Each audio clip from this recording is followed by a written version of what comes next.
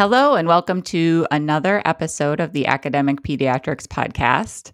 I am Margaret Trost, the web editor, and my guest here today is Dr. Karen Wilson, who is chief of the Division of General Pediatrics at Mount Sinai Kravis Children's Hospital. And we're really lucky to have her here. She is here to talk about her article that was recently published in the journal that's called Reported Marijuana and Tobacco Smoke Incursions Among Families Living in Multi-Unit Housing in New York City. So, Karen, welcome to the show. Thank you very much, Margaret. It is my pleasure to be here today to talk about this article. So thank you for the invitation. Yep. Great. That's awesome. I was hoping that for the first part, you could just briefly summarize what you did for this study and kind of what the key findings are. Sure. I'll give a little bit of background in that I've done some studies before on looking at secondhand tobacco smoke exposure in multi-unit housing. And that has been really powerful from an advocacy standpoint in helping to have some smoke-free housing regulations in place for low-income multi-unit housing.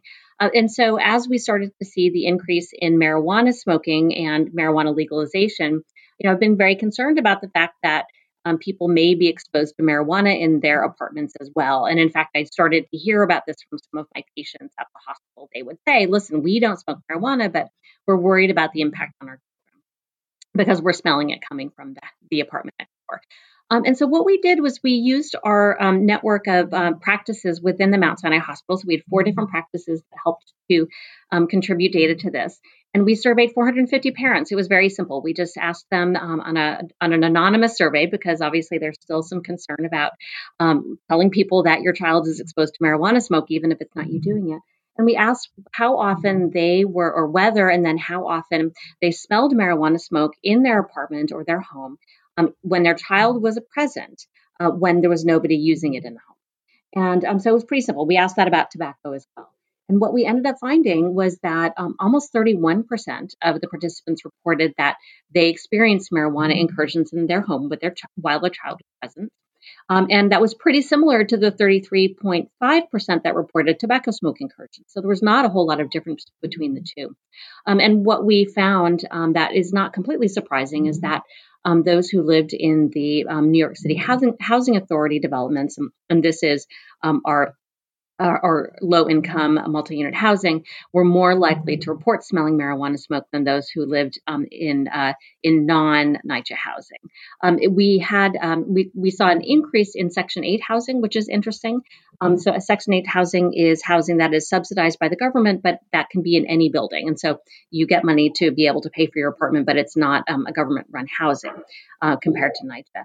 And what's interesting about that is that technically with the new Department of Housing and Urban Development guidelines, smoking in NYCHA housing is no longer allowed, whereas those regulations do not apply to Section 8 housing. So we thought we might see more in Section 8 housing, but we did not.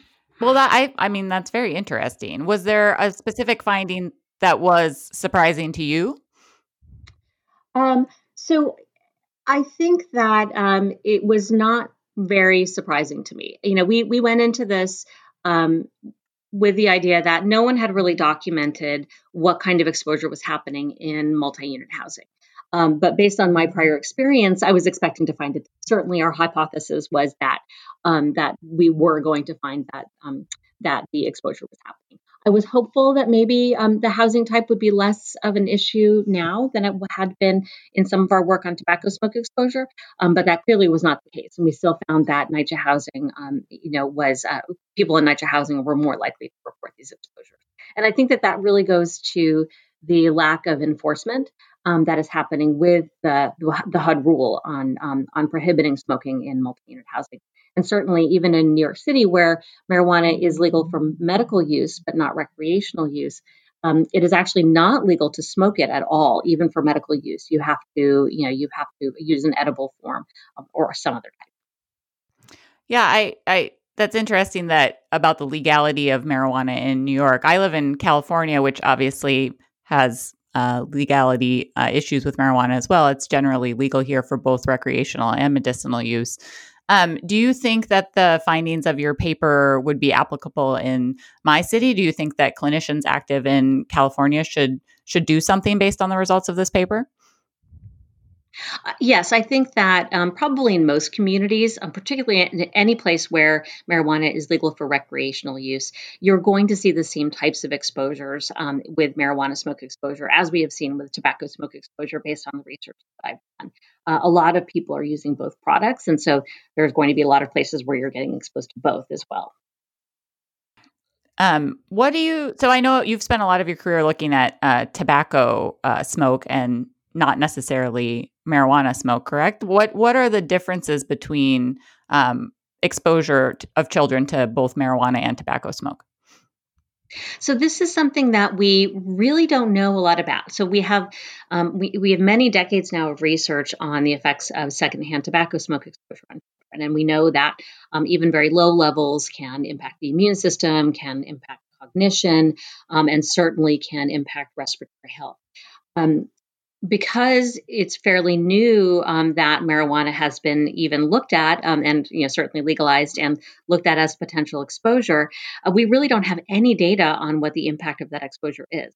What we do know is that if we measure the chemicals, we can measure a metabolite of THC in the urine of young children who have been exposed to marijuana smoke.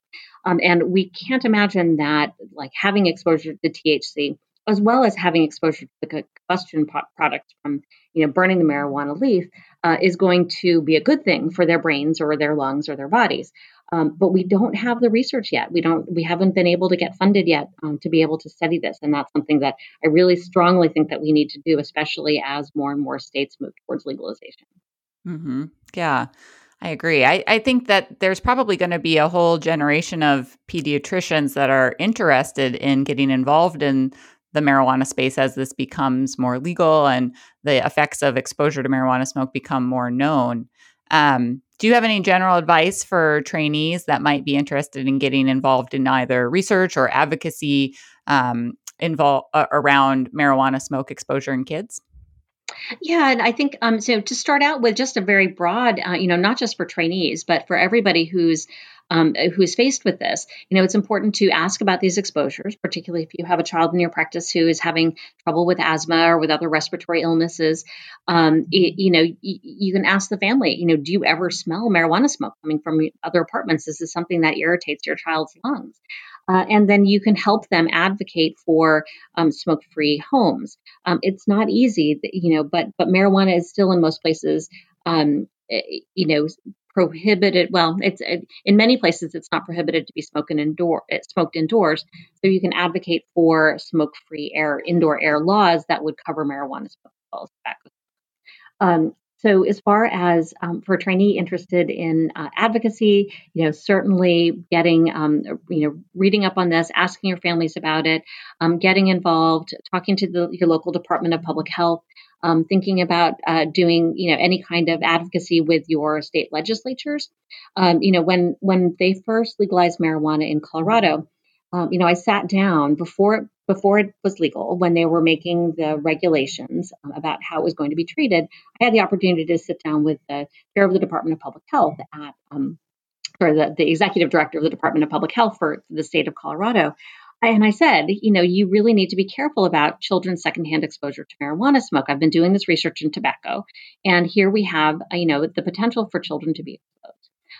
And he said, yes, of course, that's really important. But when the regulations came out, not only did they not do anything to prohibit smoking marijuana in the presence of children or exposing children, they actually made it illegal to smoke marijuana anywhere that wasn't private. So if you didn't have your own backyard, the only place that you were able to smoke it was in your home or in your apartment, which I think increased the risk for children to have exposure. So as you're seeing your states come up with these regulations, making sure that you keep the exposure of children high on the list of priorities of your legislature. It's hard, and it requires, calling them and writing them and really advocating for children. But I think it's really, really important. And then, of course, if you're interested in research on this area, what we did was a quick very easy survey of practices in our area. And so I would encourage anyone interested in doing this to consider something like that. If you're a trainee and you're interested in this topic, you could do a small study in your area that could help to define what the problem is. Yeah, I think that's great advice. I don't know if you remember, but years and years ago, I once got paired up with you through a mentoring program and had a call with you. And the advice that you gave me was very helpful. So I think Good. everyone should listen to that advice too if they're interested in getting involved in the space. And thank you for your past mentoring and future mentoring of trainees. Absolutely. And, always delighted to talk to anybody who is interested in this topic as well. So please, if this sparks a thought or, a desire to look into this area more, please get in touch with me. I'm sure that there'll be contact information available at the podcast. I think there's probably podcast notes, so feel free to put my email in there, and happy to talk with anyone interested in this. Awesome. Thank you so much, Dr. Wilson, for talking with us today. And best of luck protecting kids from smoke exposure in the future. And thank you, Dr. Trost, and thank you for the great work that you're doing with Academic Pediatrics. It's a wonderful journal, and I'm delighted to be affiliated.